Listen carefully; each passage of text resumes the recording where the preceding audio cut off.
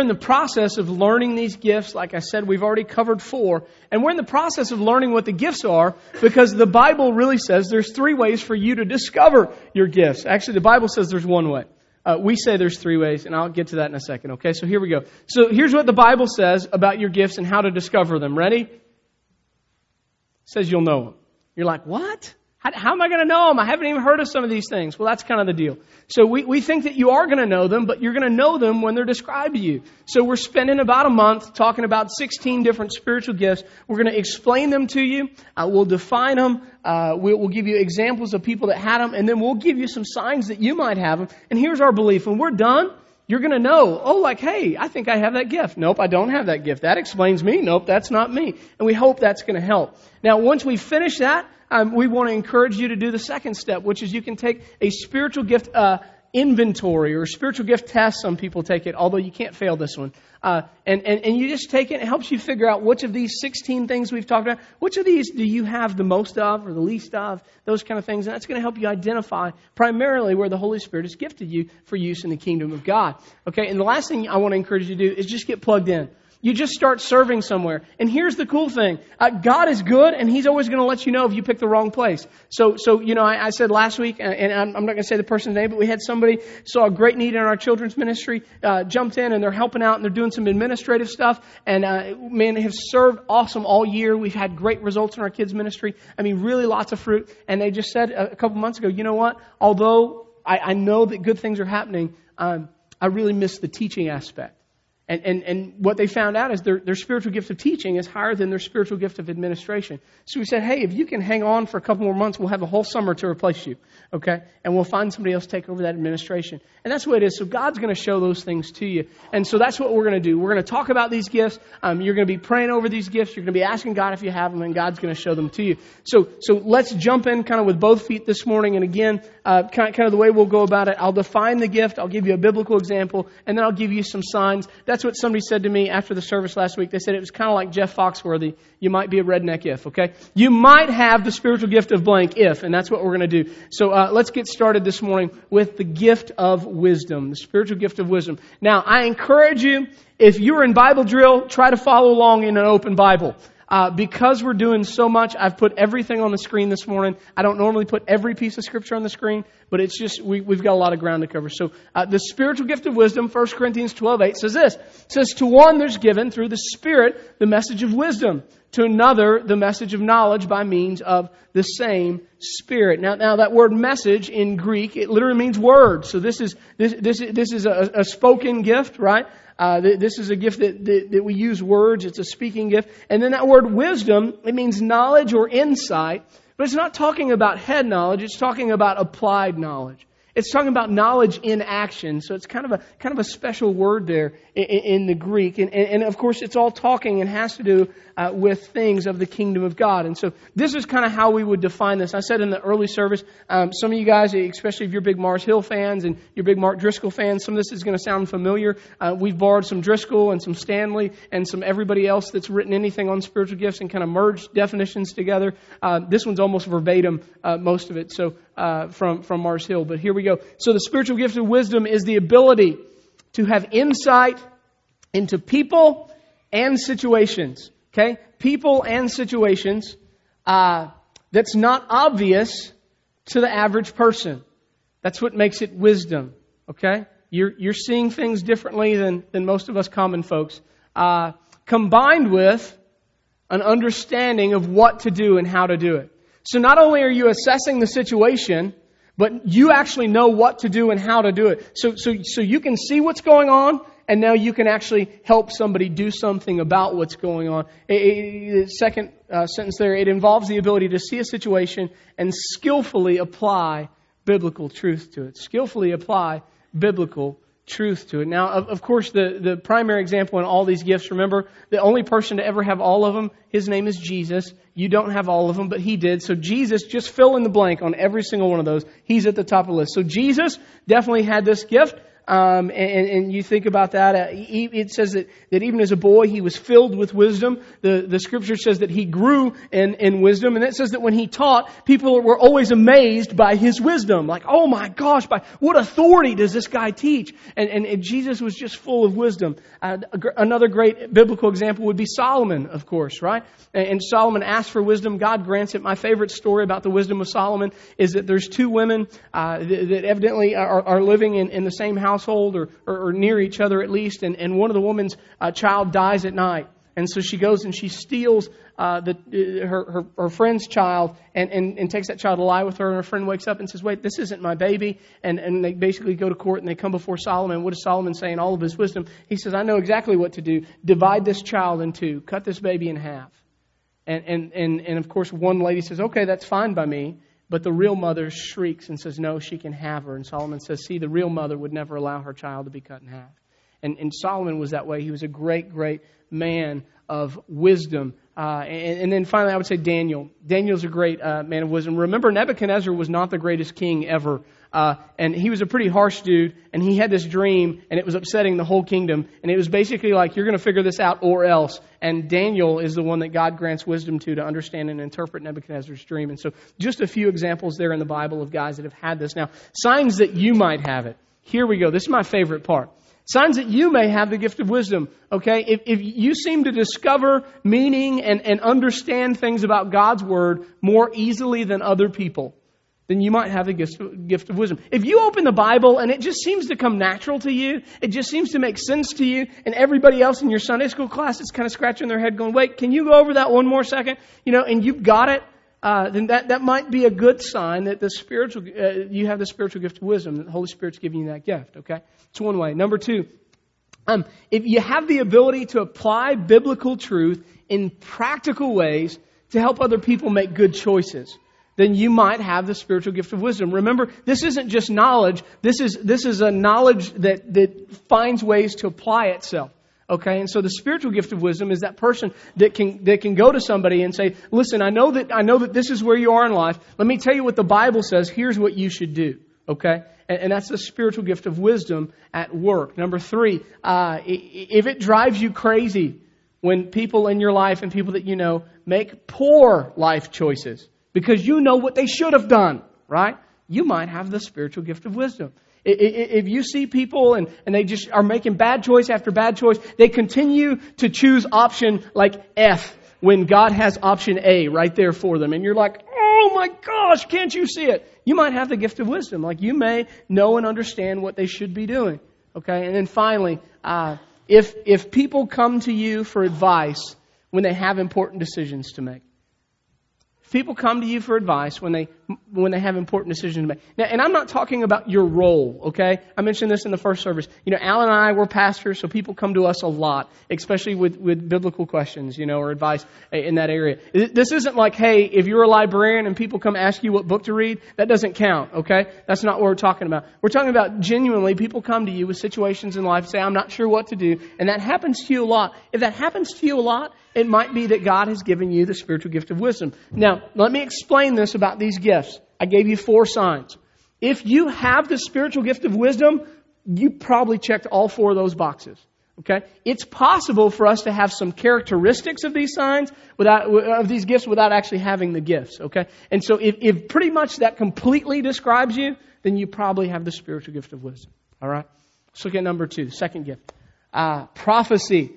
One of the most misunderstood gifts on the face of the planet. Prophecy, 1 Corinthians 12, 8 through 10, says, to one there is given through the Spirit the message of wisdom. To another, the message of knowledge by means of the same Spirit. To another, gifts of healing by that one Spirit. And to another, miraculous powers. To another, prophecy. To another, prophecy. Now, I want to explain to you that there's actually 2 types of prophecy. Maybe nobody's ever talked to you about that, but there's one type of prophecy. It's called forthtelling, F-O-R-T-H-T-E-L-L-I-N-G, forthtelling.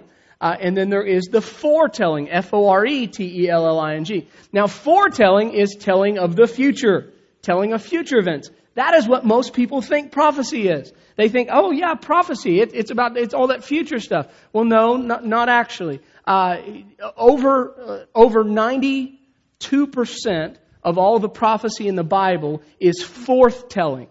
It's God explaining what is happening or what has already happened. Over 92% of prophecy in all the Bible is forthtelling. In fact, the word prophecy literally means to speak forth. It doesn't mean to speak for, it means to speak forth. Prophecy, the majority of the time that we run into it, is forthtelling. God is explaining what's already happened or what's happening. Now that other 8%, let's break that down. 2% of that foretelling prophecy had to do with Jesus coming, the Advent, the first one, okay, was messianic prophecy. 5% of it had to do with the new covenant that was established in Christ's blood, which leaves less than 1% of prophecy yet unfulfilled that has to do with the end times. Okay? So if you're big into the end times and you study Revelation all the time and you're big into all kinds of prophecy, just don't get off track. That's less than 1% of all the prophecy in the Bible, okay? Let's take the whole thing in context. Let's make sure that we lift up the forthtelling stuff every bit as much, if not more. Okay? So that's kind of where we go. So let's explain, or let's define what this gift is. Prophecy defined. The spiritual gift of prophecy is the ability to see and to speak out. Okay? You are not a person that can just see it. You have to speak forth. Prophecy. Speak forth. Okay? You have to speak out against sin. Now, let's pause there for a second. See, there's a lot of people that speak out about a lot of things. But if you go on and you turn on the television, there's somebody that says that they are a prophet of God, and you listen to their entire sermon and their whole message and their sermon series, and they never mention the word sin, they are not a prophet of God. Okay? Because the gift of prophecy speaks out against sin. And you're going to see that in a second. The gift of prophecy, a true prophet, is brokenhearted over the sinful condition of the world. And their primary objective in life is to identify that sin that it might bring about conviction and restoration. Okay? So they speak out against sin by applying the Word of God, hoping, praying to bring about conviction and ultimate restoration. And that's the end goal. That's the heart's cry of the prophet. Some biblical examples, of course, Jesus. He's right there at the top of the list. This is exactly who Jesus is and what Jesus did. And he spoke forth the things of God. He inaugurated the kingdom of heaven. Old Testament, hello, it's full. Remember, there's a whole section in the Bible, right? Prophets, right? We have the what prophets and the what prophets? The major and the minor, right? And the major because they were more important? No, they just wrote longer books. They were just long-winded. So really, it's the long-winded and the brief prophets is really what it is. But the big books are called the major. The small ones are called the minor. It doesn't mean that the guys that wrote smaller books are less important. They're every bit as important. And so Old Testament's full of prophets. And then we get to the New Testament. Peter at the day of Pentecost is a prophet of God. And he speaks forth truth. He tells the Jews, you killed Christ. You did it. Okay? And the Bible says they are cut to the heart. 3,000 are saved that day. Okay? It's a great prophet of God. Paul's that way. Paul never pulls any punches. You know, Paul doesn't worry so much about being politically correct or offending you. You know, he's just like, listen, I love you. Here's what's right. Here's what's wrong. God bless you. Turn the page. Okay? That's Paul. He's a prophet. He's a prophet. So signs that you have this gift. Okay, here we go. Number 1. Okay. You have an increased ability to see what is wrong. In fact, you really struggle to see what's right. Okay? Now, this is not talking about cynicism. This is not talking about people that are just grumpy all the time or have a negative disposition. I mean, truly, in life, you tend to see things that need correction.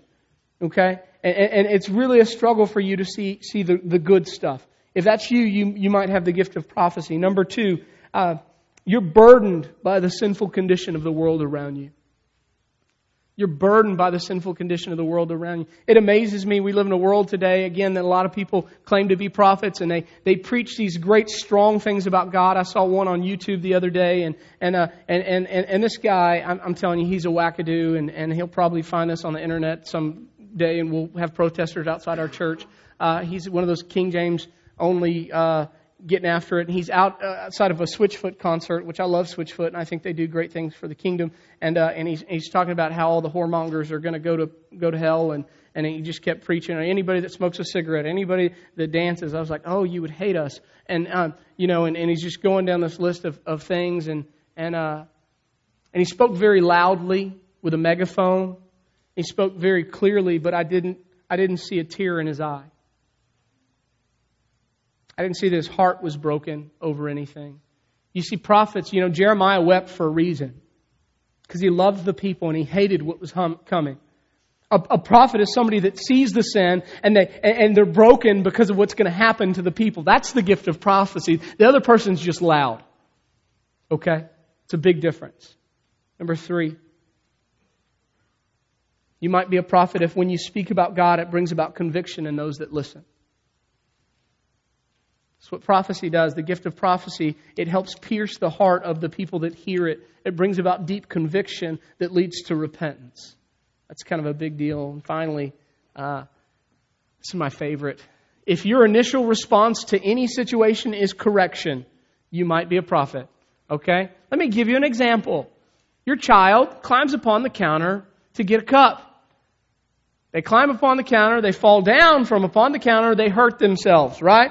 Now, the person with the gift of mercy, they run into the kitchen and they scoop up the child. Oh, my darling, are you okay? And they begin to apply kisses to everything that's hurt and broken, right? It's a gift of mercy. Now, the administrator, they run into the kitchen and they say, hey, you go get me the first aid kit. You go get me some ice. You go get me. That's the administrator, right? And that's what they do. The prophet runs into the kitchen and says, don't you know I told you not to climb up on the counter or else you'd fall down and hurt yourself? In the midst of the tears and all. You don't do that. You could really break something. I think I did. I told you so. Gift of prophecy. Again, make sure you have all 4 of these, not just one characteristic. Let's move on. Third spiritual gift. Discernment. Discernment.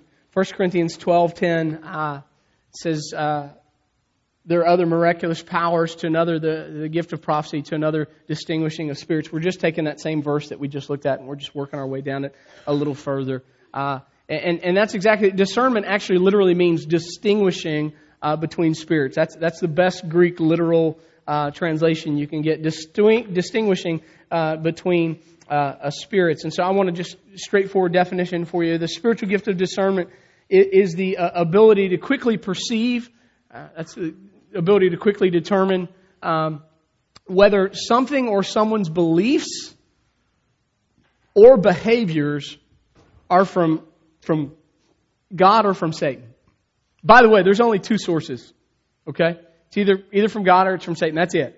And so discernment is the ability to cut through all that. Somebody comes to you with a story and you say, is this of God? Is this not of God? Right? Is this of God or is this of Satan? Like literally. And so whether that's a conversation, whether that's a belief, it's a behavior. And this is huge. This is what John talks about when he says we should test the spirits. This is what I mentioned to you guys last week. We talked about the fact I just saw some riding on their bike last week and Mormons are attacking Elgin now and we're knocking on doors and having conversations. And what they're going to say to you is, listen, we understand that we come to you with additional sources other than the Bible, because they're not illiterate. They know that we have a Bible, and they're going to say, but here's what we're going to ask. Remember, they believe in words of knowledge. Their founder, Joseph Smith, received words of knowledge that were directly from God. And remember, and they think because He's spoken them, now they have equal measure unto God, which that's not the case. Scripture, our canon is closed. God has spoken. Anyway, but so that's not how words of knowledge work. Words of knowledge always have to be congruent with Scripture. And so,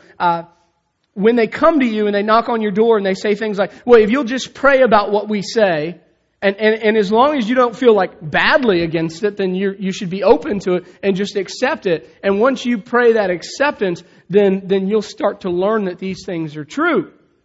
Saying open yourself up to the enemy, and then you'll know that these things are true, is basically what they're saying. And so I just jotted down a few. I was just, thinking this morning to myself that, they believe, by the way, and this is what I would say to them with a discerning spirit. Wait a second, hold on. Don't you believe that God the Father had a father? Because we believe that God's eternal and He's always existed. But you believe that He was created and He actually had a father, right? Don't you believe that Jesus was a man that became God and I too can become God? Isn't that what you believe? Oh, that is what you believe. Don't you baptize people in the name of other dead people? Isn't that what you do? Because that's not in here in the Word of God. I'm just discerning, brother. I'm just saying, because that's not scriptural. And go over some others. They say that the Book of Mormon is more accurate than the Bible because the Bible's been translated so many times. Although we can go back and find source text for ours and they can't find the plates. But anyway. I would say to you that there's probably not another gift that we need more in our world today than this gift in the church. And the reason why is because we live in a world that is full of false prophets. And here's the problem with our enemy. And we do have an enemy, and his name is Satan. And the Bible says that he is a wolf in sheep's clothing. And here's the problem. These people don't come to you flying out of left field.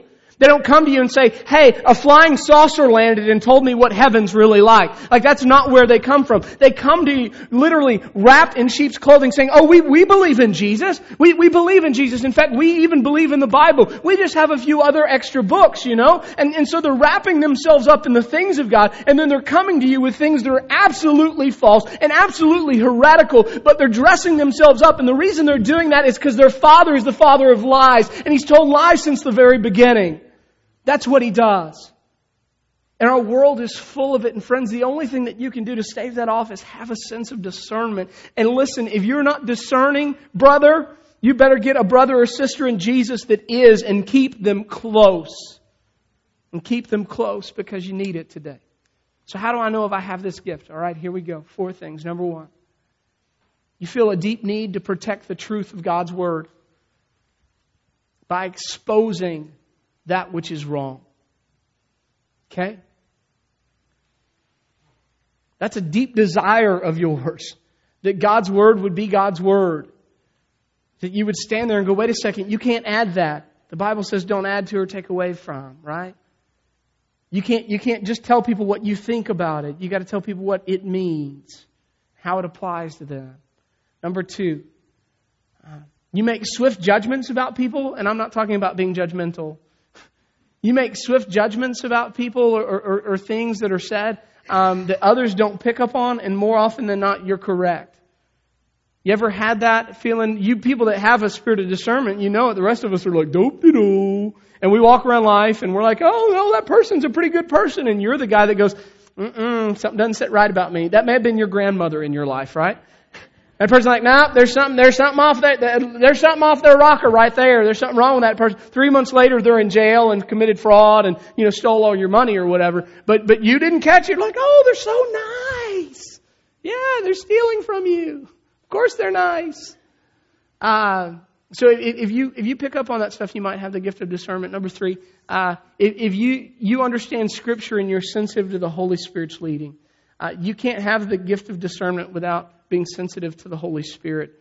They work hand in hand. The person with a great gift of discernment is the one that literally when they feel the tug of the Holy Spirit saying, wait, they're sensitive to it. The rest of us blow through that. Holy Spirit throws up warning signs for all of us. But typically, if we don't have the gift of discernment, we just blow through all those stop signs and we ignore them. But this person's sensitive to the Spirit. And finally, they can easily spot or uncover false teaching. Okay, person with a gift of discernment can turn on the television or the radio and be like, no, that's not accurate. And they can usually go show you, like, here's what the Bible says. That person said this, and they can usually point that out pretty quick. Okay, last one for the day. Exhortation. You can also write encouragement if you can't spell exhortation, although it's on the screen. Romans 12:6-8. We have different gifts according to the grace given us. If a man's gift is prophesying, let him use it in proportion to his faith. If it is serving, let him serve.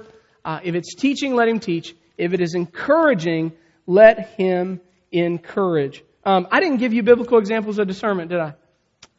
Okay, here, let me give you 3 to fill in the blanks real quick, and I'll go back to this. Jesus, he's on every one. I told you that, right? Saw clearly the work of Satan. He knew the Pharisees' hearts. John 1, or 1 John 4:1 says, test the spirits. And then Peter, you remember the story of Ananias and Sapphira? Right? They're like, hey, Peter, guess what? We sold our land. We're bringing all the money to the church, just like Barnabas. Are we going to get a plaque? Are you going to put our name in a wall? Will you name the new building after us?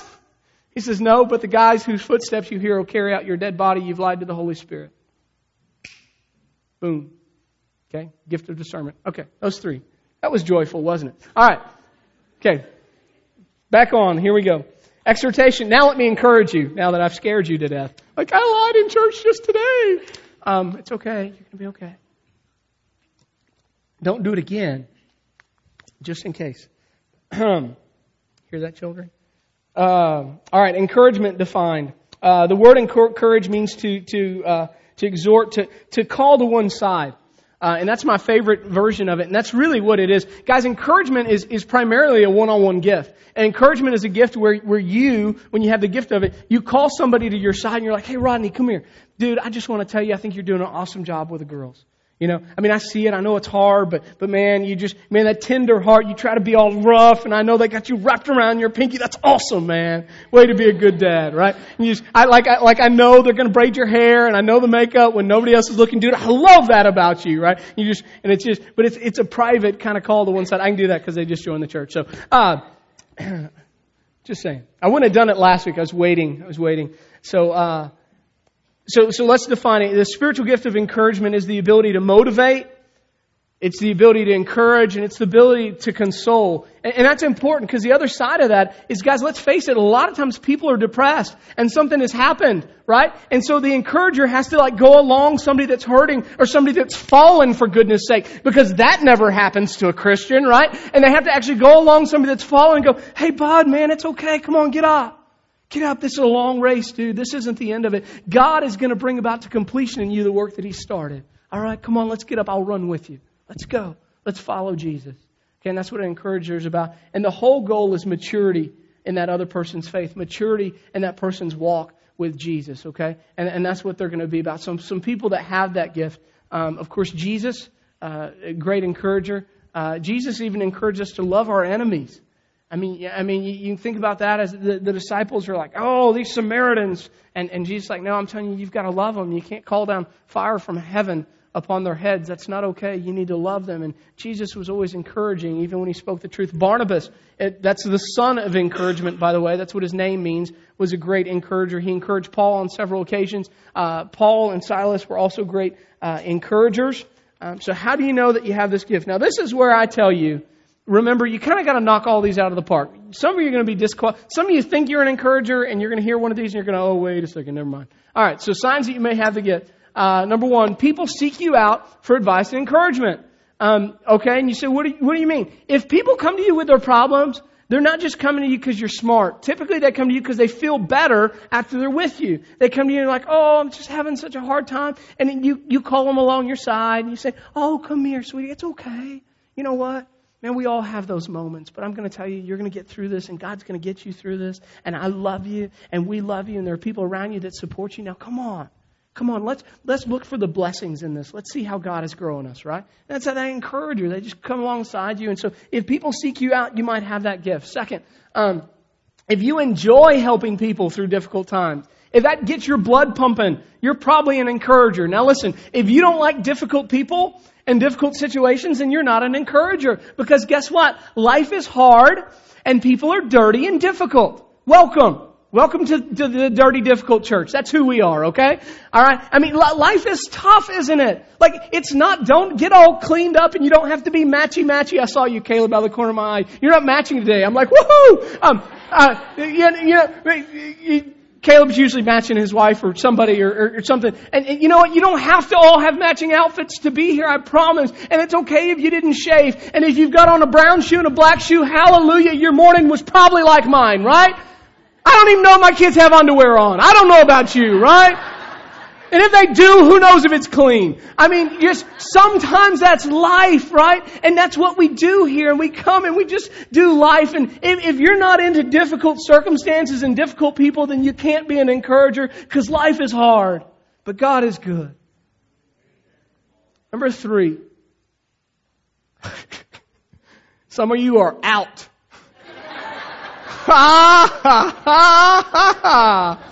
Third sign, you are patient with people. If you're going to be a real encourager, you have to be patient. Because I want to be honest with you, the people that need encouragement, brother, dude, they are, listen, maybe you're one of those people that needs encouragement, but some of the people that need encouragement the most are some of the most needy people you'll ever meet. And I say that with love. And because it's like this, you go to encourage somebody and somebody's falling down and you're going to put your arm around them and you're going to say, oh, listen, brother, listen, sister, it's okay. Get back up, man. God loves you. God has a plan for this. And you come on, get up. And they're going to say, oh, but my toe hurts. And I'm like, well, I understand that your toe hurts, but you can put all your weight on your heel, you know. Oh, but my heel, if I do that, then I'm going to put all my weight on my left side. Well, listen, I'll carry your left side. Let's just walk together. Well, the doctor said that, and you're just going to, dude, they will exhaust every bit of everything that you have known to man in you because it's not a natural gift, it's a supernatural gift. You following me?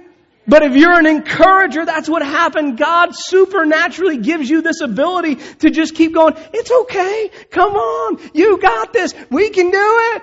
Where the prophet says, suck it up and run. Like, you know what I'm saying? I mean, the prophet's like, listen, do you not read your Bible? Listen, Paul was stoned. He was laying on the ground in the fetal position. He could either die or get up, okay? You can either die or get up. God loves you. Wonder what my gifts are? All right. God's working on me here. I'm getting more patient. Now, based off those gifts, I asked you the same question I asked you last week. Show of hands, how many of you think one of those 4 gifts we talked about this morning, and let me please say the same thing I said last week.